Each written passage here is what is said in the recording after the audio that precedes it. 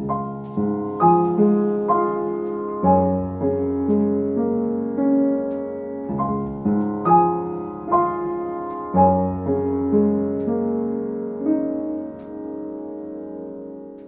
everyone. Welcome to our podcast, Pedagogy Geeks. I'm Ariel Weiss. And I'm Ryan Tusing. I'm a pianist and piano teacher living here in Virginia.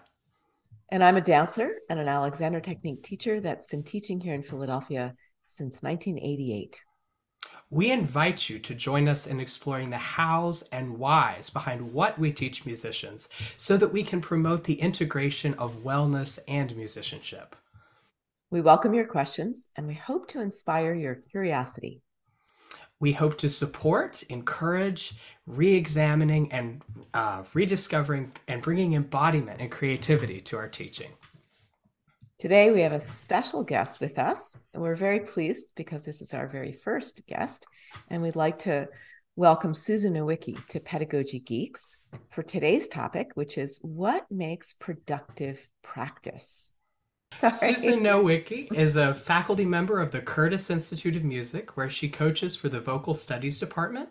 Mrs. Nowicki is in demand as an educator and clinician for music festivals and competitions. She maintains a private piano studio in Philadelphia and was a faculty member for the Taubman and Golansky Institutes from 1997 through 2005, and has been a piano instructor for the Well Balanced Pianist since 2003. Welcome, Susan. Thank you so much for being here. Thank you. First, congratulations on the podcast to both of you, and thank you so much for the opportunity to join me today. Well, we're so pleased to have you here, Susan. And full disclosure, Susan and I have been colleagues at the Curtis Institute of Music for about 25 years. And also, I've been a guest at Susan Nowicki's program, The Well Balanced Pianist. So I thought full disclosure was in order. Let's begin. Let's dive in. But let's dive in by defining what do we mean by productive in the context of practice. So, Susan, can I start with you? What is productivity? Productive practice is something I've been interested in a long time, and to me, it's practice that helps you move closer to the results that you want. It requires attention, intention, and moving out of our comfort zone in a lot of times. It means having a plan, working the plan, and then evaluating on what you've done. Since all learning is memory, so when we practice, we're trying to install repertoire, technique, and physical movements, all sorts of skills into our long-term memory. And the first thing that came to my mind when you invited me to be a part of this podcast was a book by Anders Ericsson. Here it is. It's a book by Anders Ericsson, who was a Swedish psychologist. He passed away in June of 2020, but his interest was in the acquisition of expertise, which resulted in a 2016 book called Peak: Secrets from the New Science of Expertise. And it's really a fascinating book. And his findings show that it isn't the hours spent, but the quality of the practice time that yields results. In the introduction, he describes a great way to think about it, and I'll read that. You wish to climb a mountain. You're not sure how high you want to go.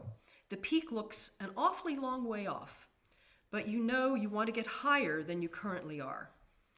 You could simply take off on whatever path looks promising and hope for the best, but you're probably not going to get very far. Or you could rely on a guide who has been to this peak and knows the best way there. That will guarantee no matter how high you decide to climb, you're doing it in the most efficient, effective way. That best way is deliberate practice. So he calls deliberate practice the same, which is the same, I think, as productive practice. And I would recommend this book to anyone with an interest in how we learn or how we develop mastery of any skill. So what he's saying is the easiest way to practice is through repetition, right? Which is sort of our standard default. And there's also trial and error, which does work, but is not very efficient. Because we're not identifying the problem or breaking things down. Many common study habits and practice routines, turn out to be counterproductive, like underlining, highlighting, cramming, multiple repetitions. It gives you an illusion of mastery, but the results don't last. More concrete learning comes from what Erickson calls purposeful or deliberate practice, like self-testing, teaching someone else, introducing certain difficulties into practice, alternating the practice of one skill with another, waiting to study new material until you forget it a little bit. Like if you're familiar with Duolingo or Babbel, the language apps, they use that, they work on that same principle. They'll introduce a new concept or vocabulary, and then they'll delay the review of it until you forgot it until you had a chance to forget it. Huh. Interesting. So, in other words, like the information is planted in your brain, but it's not accessible. But the frequent review helps to strengthen that path and makes it more accessible. Wow. Well, Susan, I feel like you just mapped out the entire podcast. There's so much in what you just offered, which I love. Thank you, Susan, for that robust answer to that question. We are off and running. Ryan, what do you want to chime in? What defines productive for you? Well, I have to agree with everything Susan said, and I also would highly recommend that book. It's excellent. I think the idea that productive or deliberate practice is, that it has a particular aim, that it has a direction, that we actually have something we're really intending to do other than just sitting there and watching the clock and kind of hoping things happen if we, sit here for an hour or whatever the case may be. I think that in and of itself is a really great place to start. The other thing that I would add, and this is something that actually has come up recently in several lessons I was teaching, and it's this idea that when we're practicing and we're trying to determine, okay, how productive am I being? I have been encouraging students to track their attention as they're practicing. Like when you're working on this, do you find that when you get to a certain spot when you're playing this, where your attention becomes diverted from what you're trying to do musically, or, and you feel like, wait, I've got to get the notes or something like that. And I was like, just noticing that, or if you notice something feels uncomfortable, really looking for those sorts of things, in the course of it has been a really helpful way, I think, for them to find that sense of, awareness and the sense of being deliberate in it. Because by tuning into ourselves when we're doing it, I think we're very apt to find out more that can be really helpful to us in achieving great results. Wow. I'm so glad you're both here, because it reminds me of why we invited you, Susan, particularly for this topic. And I'm going to close with a kind of more simple model for myself. I would say for me, productive practice is something that you talked very clearly about, Susan, about some sense of progression towards your goals. But I would also say that we want to have the ability to let ourselves deconstruct for a moment. In other words, some productive practice is actually going to feel kind of messy. And sometimes it might feel like we're backsliding a little bit. That still can be productive if we allow ourselves to have some little mini goals. So the larger purpose might be to get ready for an upcoming concert, for instance. But then we might, on a particular day, decide that my practice today is going to be to just really try some new things expressively. And so that might mean you lose some things in terms of accuracy or other technical pursuits. But that if you are, again, deliberate practice is you're deciding what that mini goal is with that larger purpose in mind. But I think we all are agreeing that a sense of progress is going to help keep us motivated, as well as help us get to that longer term goal or purpose. So Phew, we have a lot to say on this, don't we? That is such a great point, Ariel. Well, that's why it's nice to have more than one point of view, right? We get to add the sum of our parts here. Okay, so Susan, does your definition of productivity change relative to the student or the project at hand? Well, the definition doesn't change, but the goals will definitely be different. I mean, I work with a wide variety of students. I have singers at Curtis who are trying to attain a professional career. I also work with beginning 6-year-old piano students all the way up to professional level pianists and piano teachers. So just as an example, for a beginner working on Jingle Bells, which is happening right now, the ending is very complicated.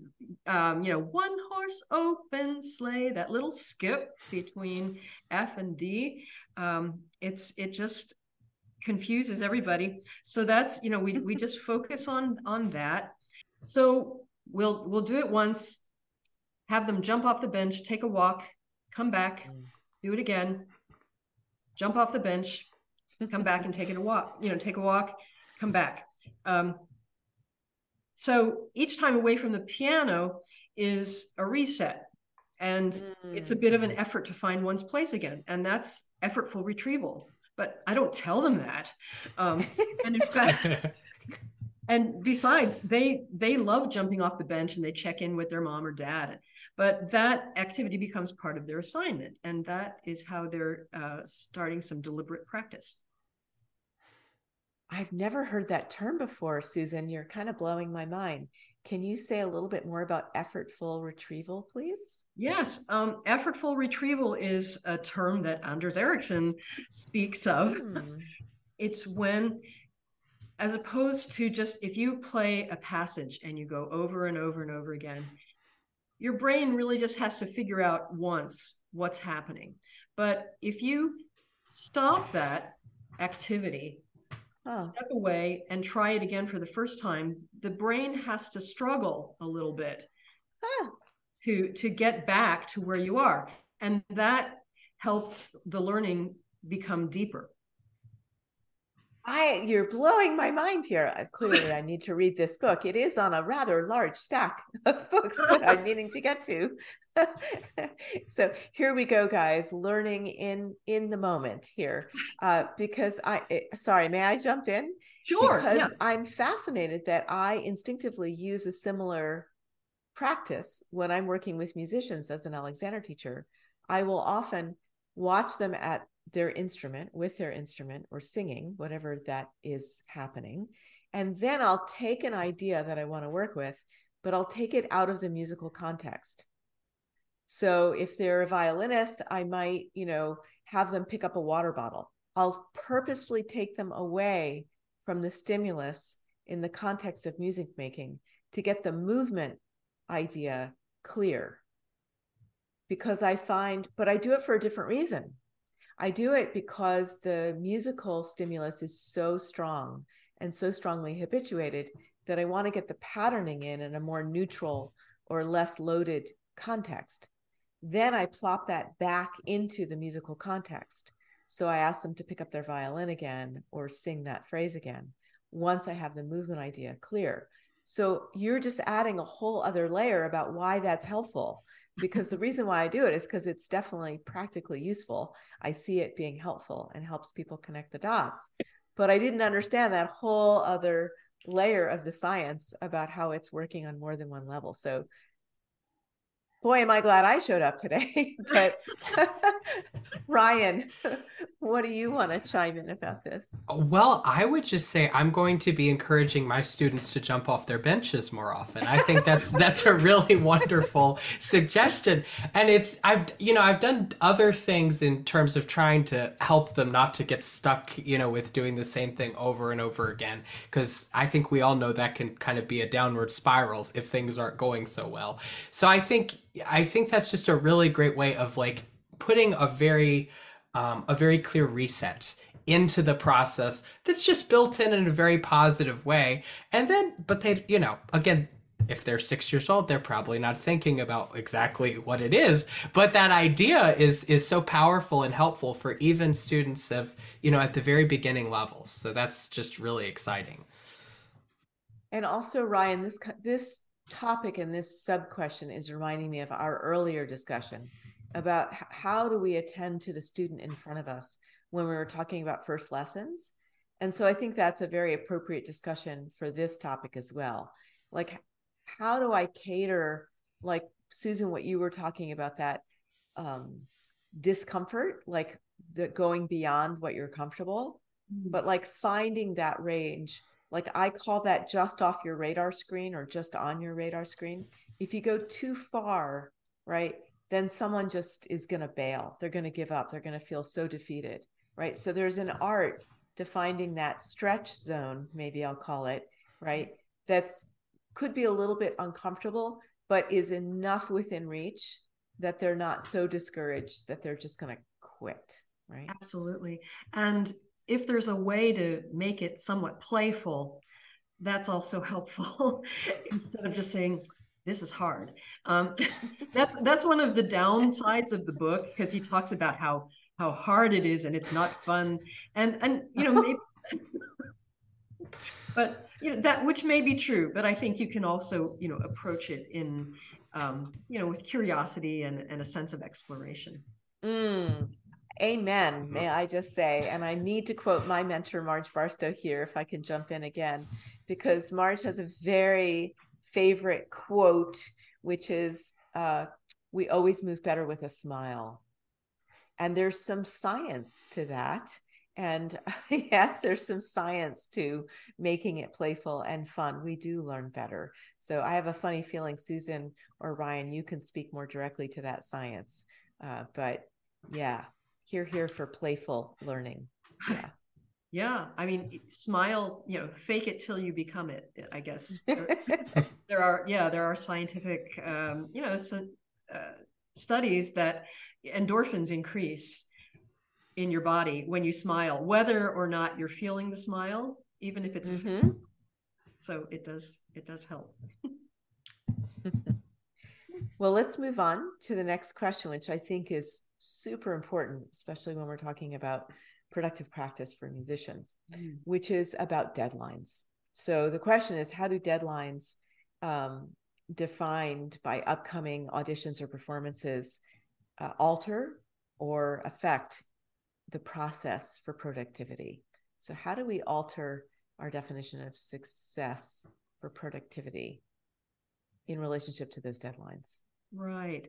Well, we have, so much of our technical training requires, being in like a practice mindset. So we talk about having, a practice mindset and then a performance mindset.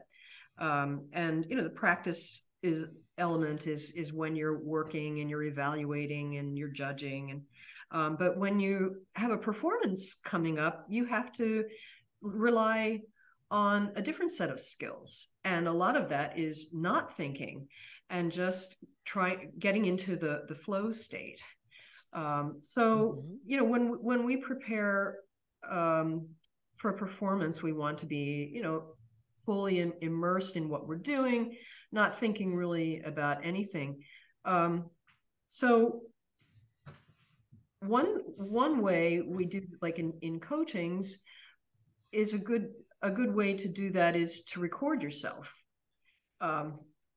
because it's a way of just letting go and then evaluating after the fact. So, and again, I would twist things around a little bit, because like a common practice is to like warm up, practice, and then record. But I would recommend like just a little warm up, then record, where you're actually getting an accurate assessment, and then evaluate. And that'll give you information and a practice plan, which you can then jump into. So then you're also testing what stuck from your last practice session. In an opera production, singers have to sing kneeling, lying down, going from a squat to standing. So in our sessions, they practice their staging while they're singing too. Brilliant. And that's a way to add variation to the practice, which is an important element of learning. Oh, I love that, Susan. I especially love kind of taking the usual sequence, right, and flipping it around to really make it fit the demands of preparing for performance. That's brilliant. I'm stealing it. Oh, Brian, what if you want to chime in here? Too. Still only the best, man. That's why we're doing a podcast. I think that's wonderful. It strikes me because I just know in my own experience of like trying to work on things and record, sometimes if I'm like really practicing beforehand, especially if there's a deadline close at hand, I'm really like trying to make everything perfect, and I really get into that mindset. So by, doing exactly what you're suggesting, by, maybe having a brief warm up and then, jumping in and recording it right away, it helps to short circuit that kind of thinking, I think. Like when we're in practice mode, often we get in those kind of patterns. So by just kind of doing it, then, evaluating it from the recording and then practicing, I think it definitely is a helpful way of moving forward with it. I have a little thing that sorry, Susan. Oh, sorry. No, I was just going to say that emulates the act of performing too. Exactly, which is, I have this thing that I like to say to my students, which is when we're getting ready to perform, there's no checking in the rear view mirror. You're looking at you aim and go. No checking, aim, go is my little short quip. But as a dancer and choreographer, I had some rules that changed when I got closer to performance. So when I was the choreographer for a group work, my rule was no stopping. The week or 2 weeks before a performance, like, we don't get to stop anymore. This is a performance. You have to figure out how to keep going if your costume falls off or someone comes in at the wrong time. So I would make this very conscientious shift. And as a solo performer, I got to a point where I only wanted to rehearse with people in the room because I realized what I needed to rehearse was performing. Exactly. Right. And so I also used recording quite a bit. And as an Alexander teacher at a music conservatory, what I often do with my students is help them shift again, no checking the evaluation. It's interesting that there's a thread we're all right, that the evaluation has to stop, right? You have to just go into performance mode. And so there's a few tricks of the trade I use there. One I stole from my colleague, Kathy Madden, who puts it so poetically. I'm going to use her words, which is you invite your future audience to be with you so that you can be with them. So the idea is that you're not practicing to the piano, you're not practicing to the score or the violin. You put imaginary people in the room with you. And I've had my students use stuffed animals or pictures of loved ones. I'll use any trick I can do. But the idea is that you very mindfully, purposefully aim that you are playing for people. The purpose of performance is a generous act to share. So to me, that is a very key component to productive practice, because a lot of times people leave that out. They practice to practice. And I'm like, no. That longer arc, that purpose is to share. So I find that very critical thing.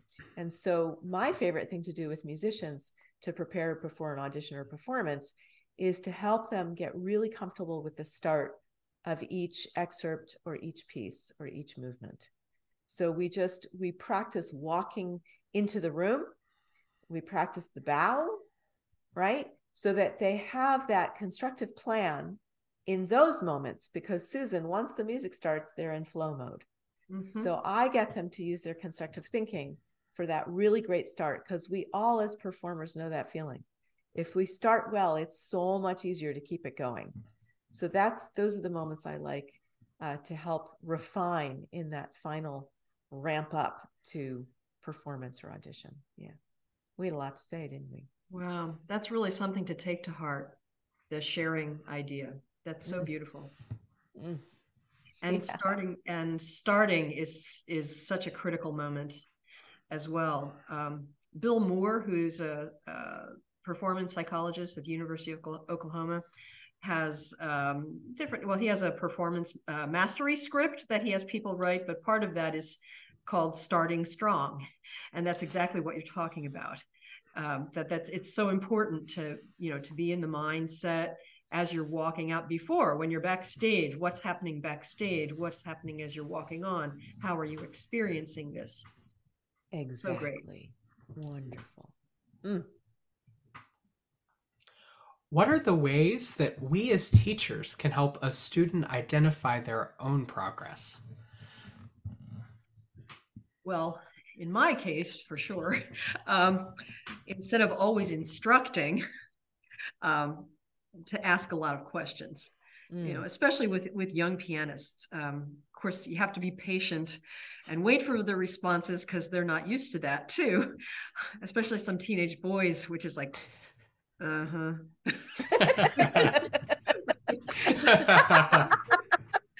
True. We're all giggling. I had a teenage boy here last night. That's the giggle of knowing. Yeah, how's that feel? Okay. Sorry, but it's so worth it once they do start to engage in their own process.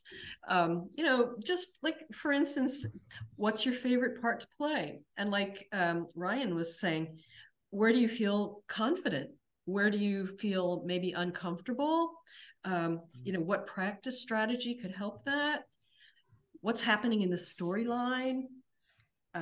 What is your character experiencing? What do you want to convey?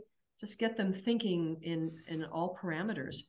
Because I want them, as we said, we want to learn to practice expressively from the beginning, so that they get beyond just the notes and the rhythm.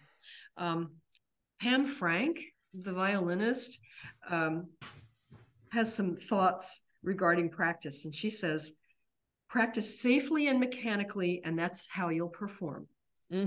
Be engaged physiologically, practice with full communication, with 1000% expression. So, often people separate the learning, the learning of the text and then implementing expression afterwards. So, why not integrate them? Practice the way you want to perform in the beginning. You're getting a lot of knowing nods here. Yes. I have a funny way that I talk about this. I have my cheesy way of getting to those points. And so I say, if you wait until, I have found the exact same thing, Susan. I could not agree more. And this is where sometimes being an outsider is super helpful. And I say to musicians, if you just, no, I just have to learn the music first. My students will say, I just have to learn the music first, then I'll be expressive. And I go, that's a little bit like putting icing on a hot cake that it's just going to slide right off. I said, let's put the expressivity, let's bake it into the cake, please. And it's always with you. So that's my little simple way. But that is a strong habit in my experience with musicians to want to do that sequence. So in a funny way, Susan, this reminds me of what you said earlier about switching the order of the expected order, right? Yeah. So interesting what can happen when we're willing to shuffle the cards a little bit. But Ryan, what do you have to say about this? Well, I love what both of you all have already suggested. I think those are great ideas. The thing that I have found sometimes that often can help students is sometimes students, depending on what their experience and background is, they're very much used to thinking that the only kind of thing that can happen that's really progress is when they get something perfect all the way through as they experience it.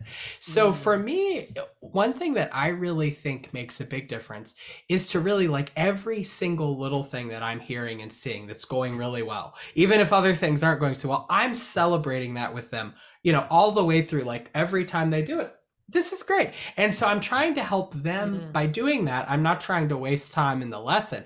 I'm trying to help them start to see, okay, there are, like, in terms of getting to that bigger goal, there are smaller, manageable, actual steps that I can do that are going to help me to get there. And when I achieve one of those little steps, I'm also getting closer to my goal. So by celebrating that and helping them to see that, I think that can be a helpful way of helping them to like really see and start to own their progress, and also we're talking about practice here. I think it can encourage them to practice in a certain way, because it's achieving what they're wanting, even in small ways, starts to become a very tangible thing, even if they're not yet at the point where they're able to do the whole piece all the way through. Ryan, I'm so glad you added that in. That's really seems a key component. And I've noticed this myself in my teaching practice, and I'm pretty cheesy about it, about celebrating success. Because what I have found is that musicians are most often perfectionists. I relate well. And so what happens is something will go better, but my student is so fixated on the thing that didn't go well that they miss the fact that something actually progressed. So if we go back to that definition of productive practice as having some sense of progression, they'll completely be blind to the progression because they're so focused on the one thing that didn't go well. And so I'm trying to model all the time, like, wait a minute, something just went well. And so I have a practice with my students when I ask them, how did that go? Sometimes, especially if I recognize this perfectionism in a student, I'll say, you have to tell me one thing that went well first. You have to do that first. So that's another change of order, right? It's like, well, it was okay, but right, they're so anxious to get to the thing that wasn't good. I'm like, no. I want you to know what went well, because it's easier to build on success when you know how you did what you did. It's easier to repeat the success if you take a moment, not just to like pat yourself on the back, but know that you actually accomplished some progress, and how did you get that? So super important, I think. That is very important. Yeah. Yeah. With my piano students, I just try to emphasize from the beginning that the most important thing is to keep going when you're performing, and if you kept going, that's great. It's a victory. And now it's like, what's the most important thing? Keep going. Respond. Yeah. And another thing that, we like to say is that it's live music, and that's what happens. And, that's just, it's something for them to expect. And, even, because even at a very early level, kids get into this, I need to play every note correctly, which is really tough, and not a fun way of thinking about music. No, it's like a tyranny of perfectionism that really takes the joy and the expressivity out of it. So I think for me too, there's another key component, which, and I think it can be more subtle sometimes, but I think we've been touching upon this idea that by asking our student what their goals are, or by asking our students more questions about what do you hear in this music, what do you like in this music, is that we're really trying to get the student to define progress and productivity. Because if it's always thinking you have to match up to someone else's idea, right, that it needs to, all the notes need to be perfect, right, I need to be memorized, all those outside expectations, if you keep asking our students what's important to you, we're putting them in the driver's seat. That changes the dynamic in a huge way. And so I have a funny feeling the two of you might have other ways to describe that. But yes, getting the students to decide what's important. A lot of them are very uncomfortable and confused when we suggest that. At least that's my experience. Yeah, it is.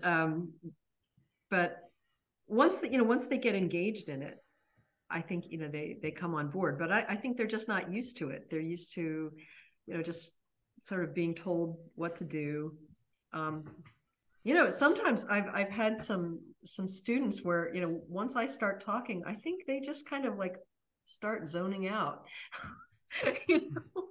And so in order to engage them, you have to ask, and then I'll know, because if I'll ask a question and I'm not getting a response, and it's like, hello, oh, what?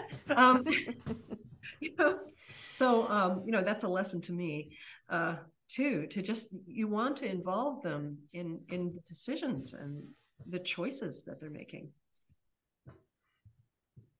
Yeah, I'm having this thought that's creeping in, which is that I'm wondering if some of my students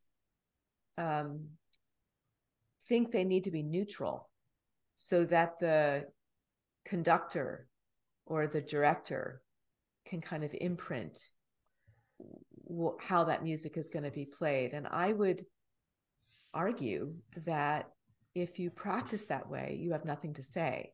And so that you should practice having something to say with the flexibility to be influenced by who you're playing with and for and being directed by. Does that make sense to you? Yes, it does. And you're absolutely right. And I know there are several students that I work with who feel that way. And at the same time, the conductors and directors totally, almost unanimously prefer that people come with their own ideas, because then they can have something to work with, and it's so much easier for them. Sometimes it's hard to convince the student that is indeed the case. Mm-hmm. But it's also easier for them, I think, once, if they have a point of view, to just alter it a little bit instead of like coming from no point of view. Yeah, it reminds me of that law of physics about momentum and inertia. It's harder to get an object to move if it's not moving. And once it's in motion, right? Exactly. I can't quote that law, but I think I got the gist of it correctly. Yes. Here's a fun question. How can we as teachers model productivity? So I think we've covered, a couple of examples. All of my students have already been in school, and they've learned, traditional study habits, and like, with blocked practice, which is, you do your math and then you put it away, and then you do your reading and then you put that away. What I'll assign my students is to practice at home is, let's say they have 3 passages that they're working on. So instead of working on passage A for 15 minutes and then B for 15 minutes and then C, we'll vary it. We'll do the retrieval or random practice 3 minutes of A, 3 minutes, or B, 3 minutes of C, and then complete that cycle 3 or 4 times. And you're using the same amount of time, but they're just really getting more, they're getting more challenged, because the brain has to struggle a little bit to get that new information. So and it feels harder, but it's effective. I also have students like close their eyes while they're playing, look at the ceiling while they're playing for variation, cover their hands.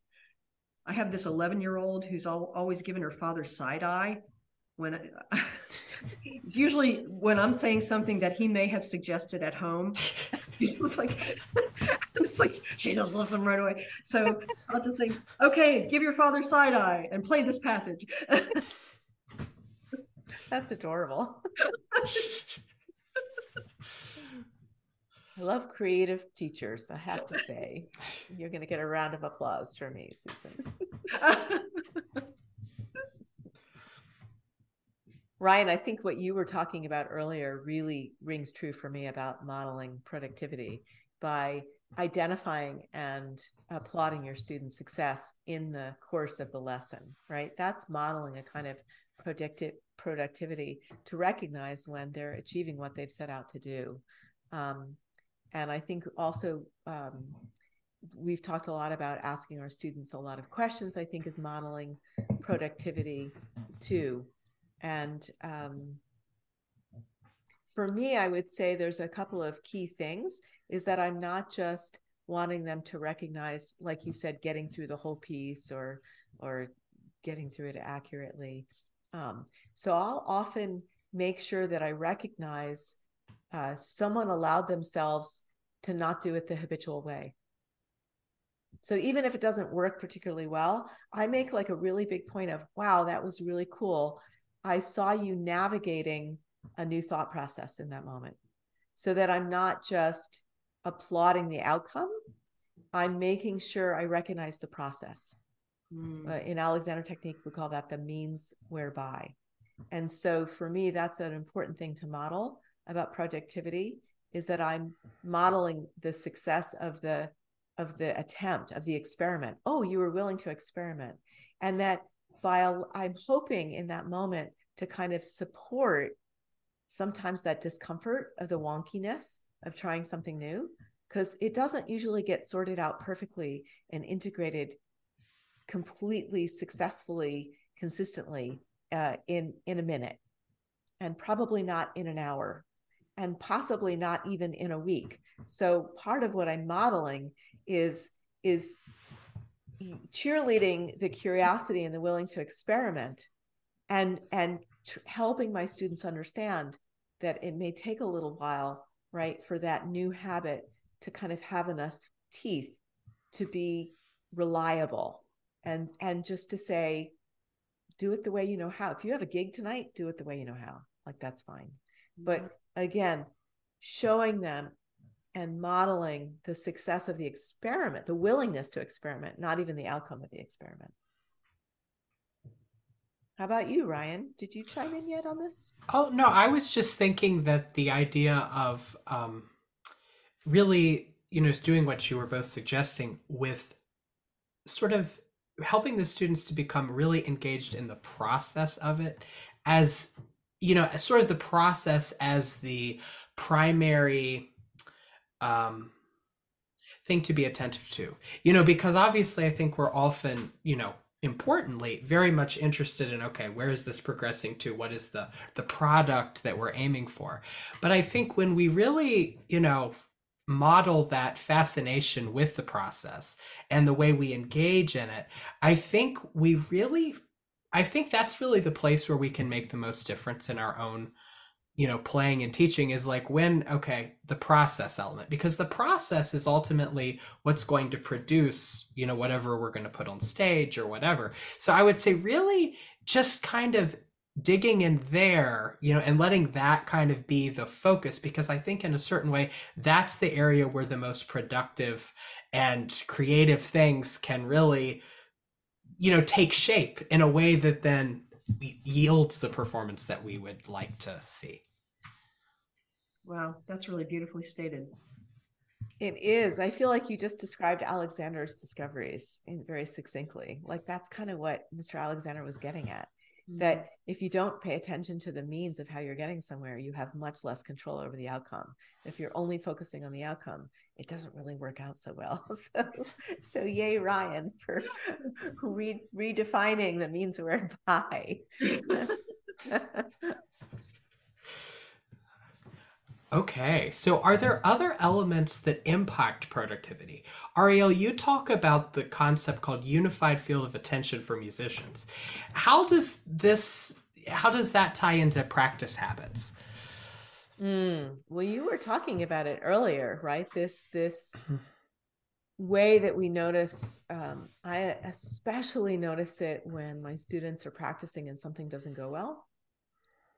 And Susan, you were talking about this too, that the habit I most commonly see is they kind of dig in and repeat over and over and over again. It looks like battle to me physically. It looks mentally and physically looks like battle. There's a lot of tightening.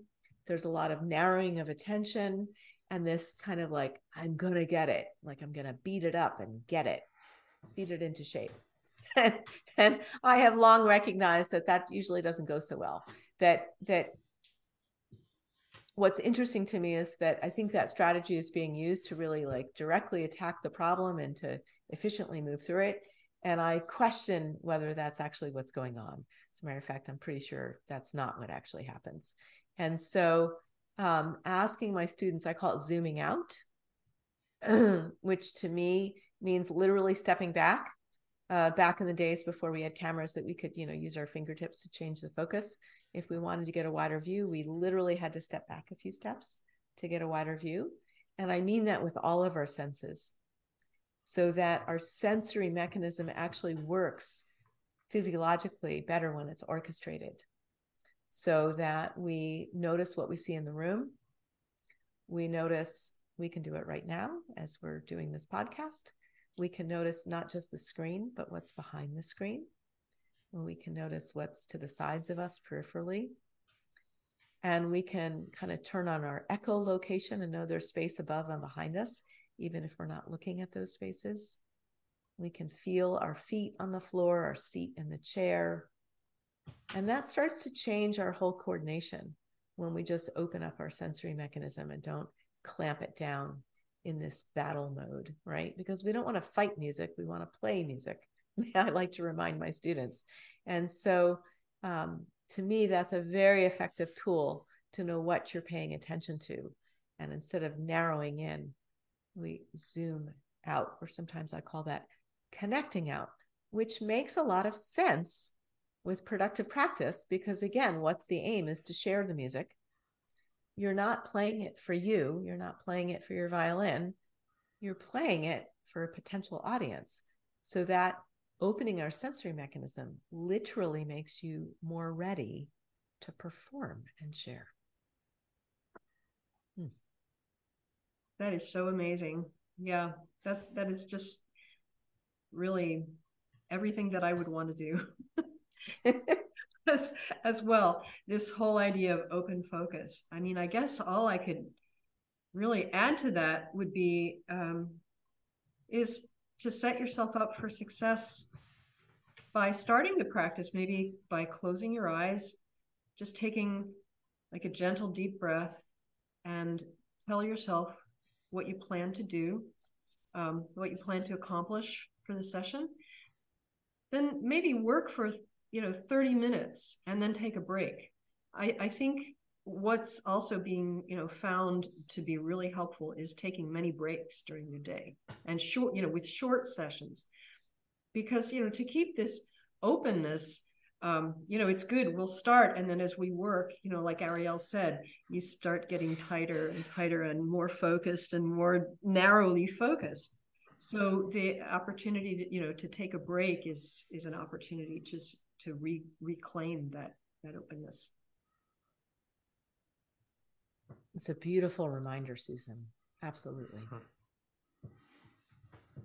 Yeah, I would completely concur with both of you on that. I think that's such a beautiful concept, and I do think it makes a big difference.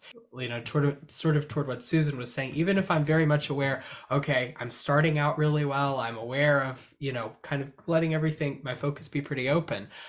Sometimes just over time, our ability to do that atrophies as we're engaged in whatever it is that we're in. So I think just keeping that in mind can be really helpful, especially when we're already aware that that's what we're, hoping to allow for and, practice anyway. Just realizing that, hey, because of our humanness and our limitations, in a sense, by taking those breaks, it allows for that refresh that really can do such wonders for us. I'm just realizing that it's those taking breaks. I'm so mindful to make sure if I have a student that's injured, to remind them of that. Because this is a crucial thing if you're dealing with an injury, to find a practice amount of time that's within the range of comfort and pain-free. Which takes a lot of discipline. If you need to practice more and you can only practice 10 minutes at a time, that takes a lot of finagling to find 10-minute blocks in your day interspersed. And I'm so conscientious to talk about that with injured students. And I'm sitting here and realizing it's just as important, even if you're not injured. And I love to tell this story. It has nothing to do with making music, but I did an experiment with myself that I love to share with my students about tax time preparation, because I am self-employed and this is my least favorite task of the year.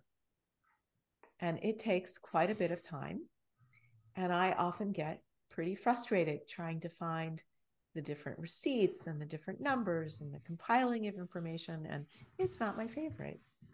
So one year I decided to do an experiment, because even the thought of preparing my tax information was stressing me out. And I noticed I was holding my breath, I was tightening myself, and I thought, that's so interesting. I talk to my students about interrupting that cycle of pattern of interference all the time. So I devised a little experiment. And this was the experiment. I made a little pact with myself that I would only work on my taxes for as long as I was comfortable and not getting frustrated. And that if that meant I worked on it for 2 minutes, that's how long I would work on it. And if that meant a half hour, that's how long I would work on them. That I would not decide ahead of time how far I would get into the process. I would not decide how long I was going to work on the process. My pact with myself was that I had to feel comfortable and not too frustrated. Please fill in the blank every time I say work on the process of getting my taxes. I mean practice, yes? Well, would you know, I got my taxes ready in half the time that year. It was shocking. I mean, I had an educated guess that it would be helpful, right? I had an educated guess that would be helpful. The results shocked me and I really did. Some days, 10 minutes was all I got. And I started getting frustrated. I was like, okay, you're done. Half the time. So if we filled in the blank, and if anyone listening to this podcast is willing to do that experiment with practice, especially about memorization, please email us. What's our email address? I'm forgetting. pedagogygeeks@gmail.com. I want to hear from people that are willing to do. I'm challenging you to do that experiment with practice and tell me how it goes. Tell us how it goes. That's brilliant. True story. I'm not making it up. And very timely for this. I'm just thinking, oh yeah, the taxes. So, hey, you heard it here. Tax advice. We're not CPAs, but we can give you hints. Yep. Well, moving right along, I have another question. And my question is about, what are some common misconceptions about practicing that you've encountered? Susan, can I throw that one to you? Well, the big one is more is better. Oh yeah, which is only true to the extent that you're working with intention. And furthermore, studies have shown that like 4 to 5 hours a day is like the absolute maximum realistic limit for practice. Because after that, your body needs rest and sleep and rejuvenation on like a neurological level. It needs to clean out the beta amyloid proteins that, they have to, clean out, and that inhibits cognitive capacity. And, your body it needs to replenish the storage of myelin, which is the stuff that memories are made of, and all learning is memory. So pushing yourself beyond 4 or 5 hours is counterproductive. That in itself is an important reason to strive for effective practice, because we just can't spend the whole day, even if we want to, because beyond a certain point, it's just a waste of time. So yeah, that's one. And the second one is, like, according to conventional wisdom and a lot of study skill courses, like, you should have a specific quiet study spot and, where you get all your work done. But research shows just the opposite, that like students who had to study a list of 40 vocabulary words in 2 different rooms. One was like cluttered with no windows, and the other one was like spacious and it had a view of a courtyard. They did far better on a test than students who studied the words in the same place.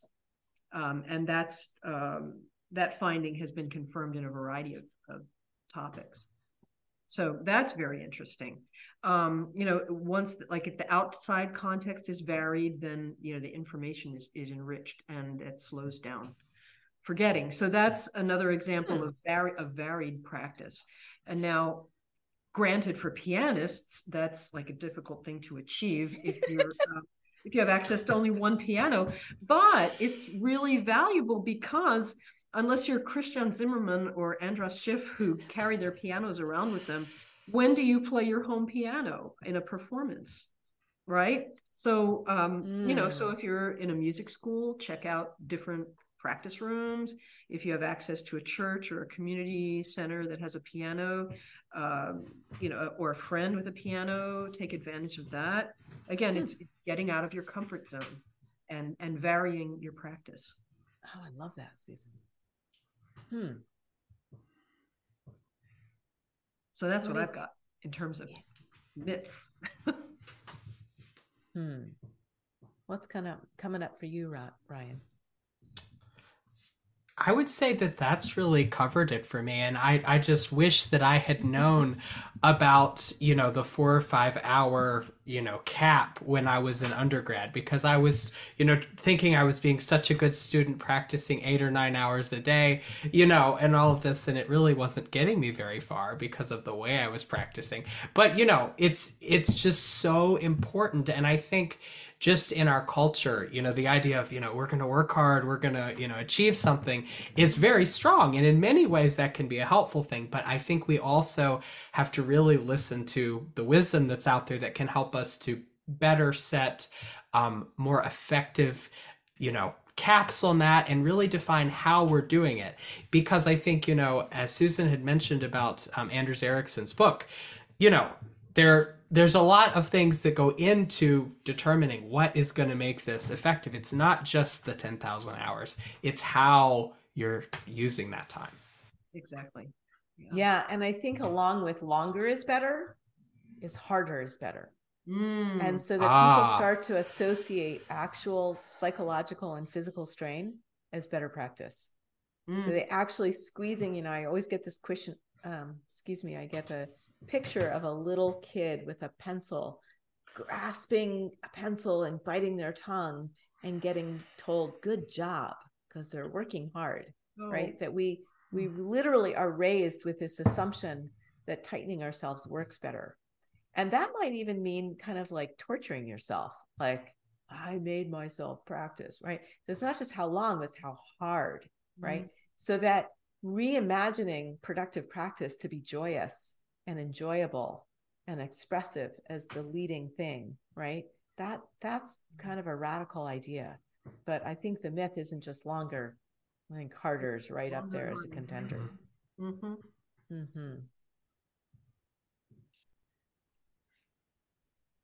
Ryan, how have you observed your own practice habits developing over time? Do you have any particular formative experiences that come to mind?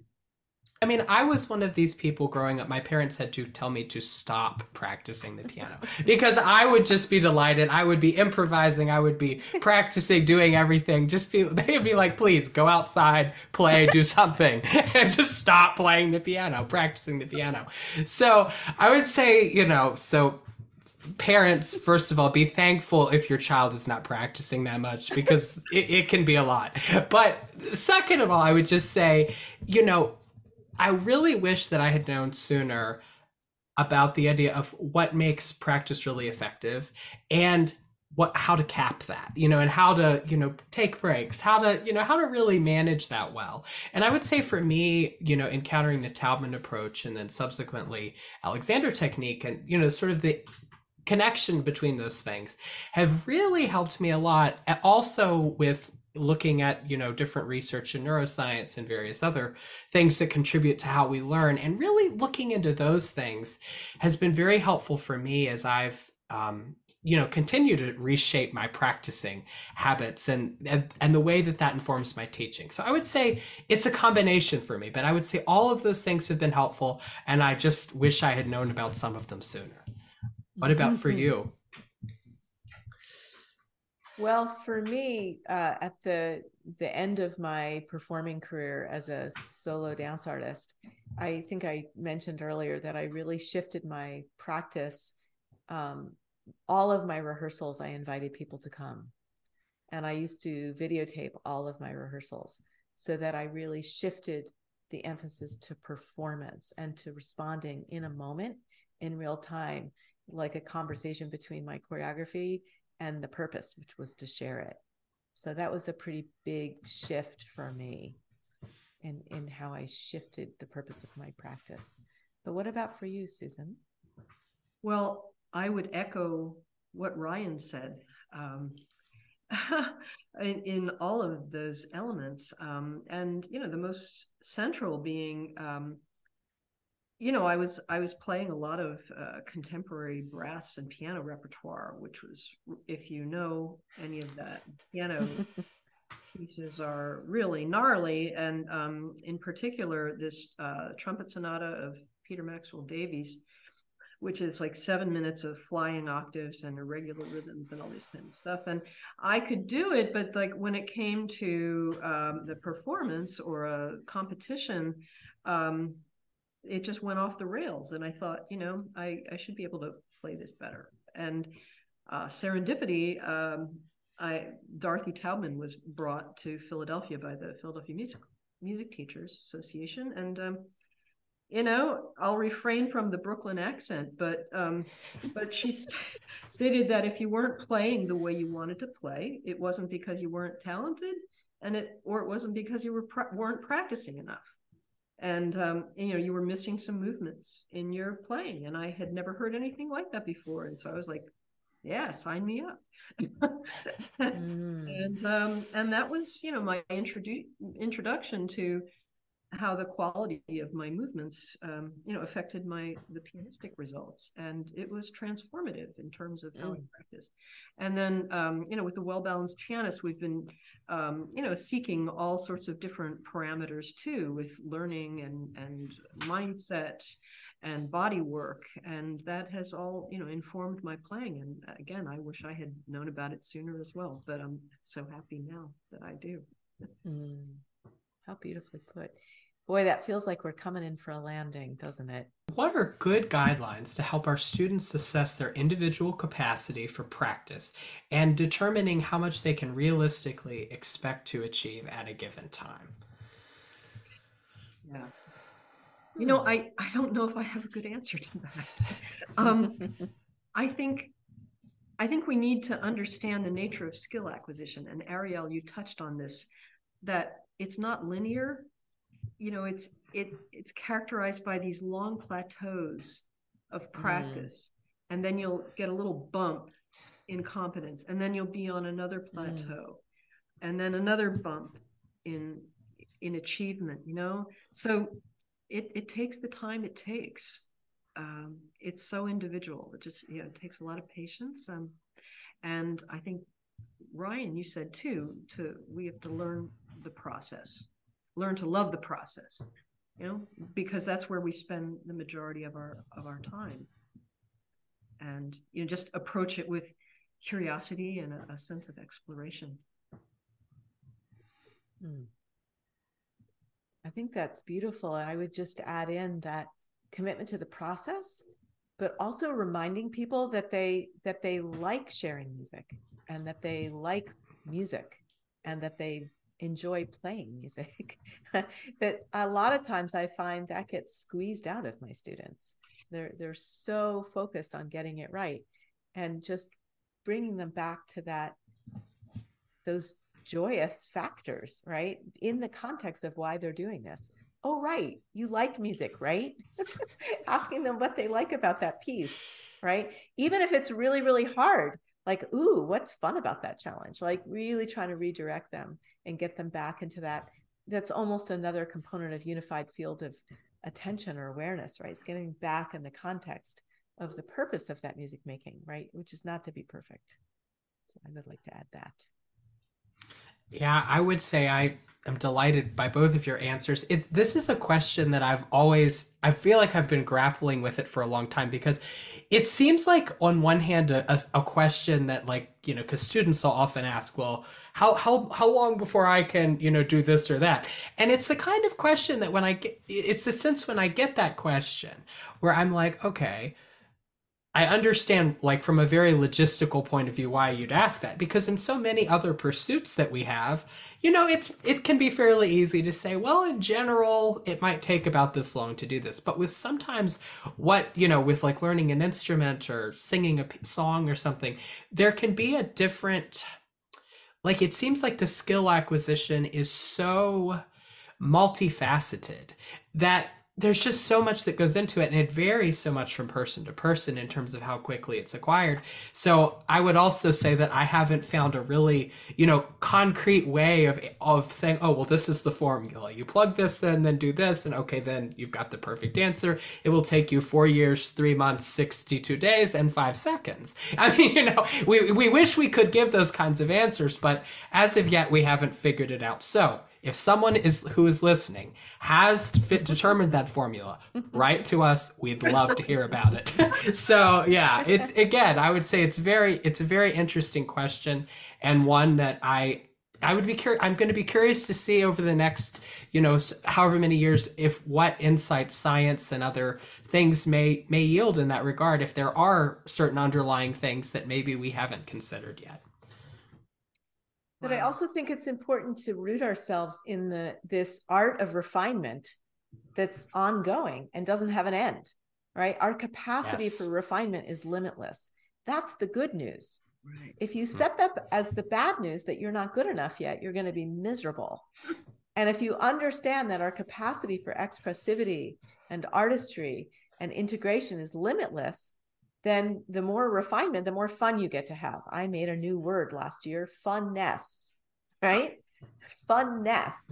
The more refinement, I get to have more fun. I get to enjoy the music more. I get to enjoy the process more. So that's like changing, like that's reminds me of that changing the order, right? It's like, oh, right. The further I take this, right, the more refinement, the more I have to say, the more I get to enjoy it, the more I get to connect with an audience, all those things. So again, redefining the context goes a long way, doesn't it? Oh, that is so great. You both have given me so much to think about. I know. I feel like we could go on forever. This was a rich topic. And boy, Susan, I just want to, again, our sincere appreciation. We picked the right guest for the right topic. That was like alchemy today. So I just want to give a special thank you again. Oh, well, it's been great just listening and talking and just being with you both. So thank you for the invitation. Mm-hmm. Thank you for joining us today and exploring how we think about teaching and learning. We'd love to hear your experiences and questions about how embodiment and mindset impacts your music making. Send us your ideas for future episodes, and you can email us with those ideas and any questions you may have at pedagogygeeks@gmail.com. Thanks for listening.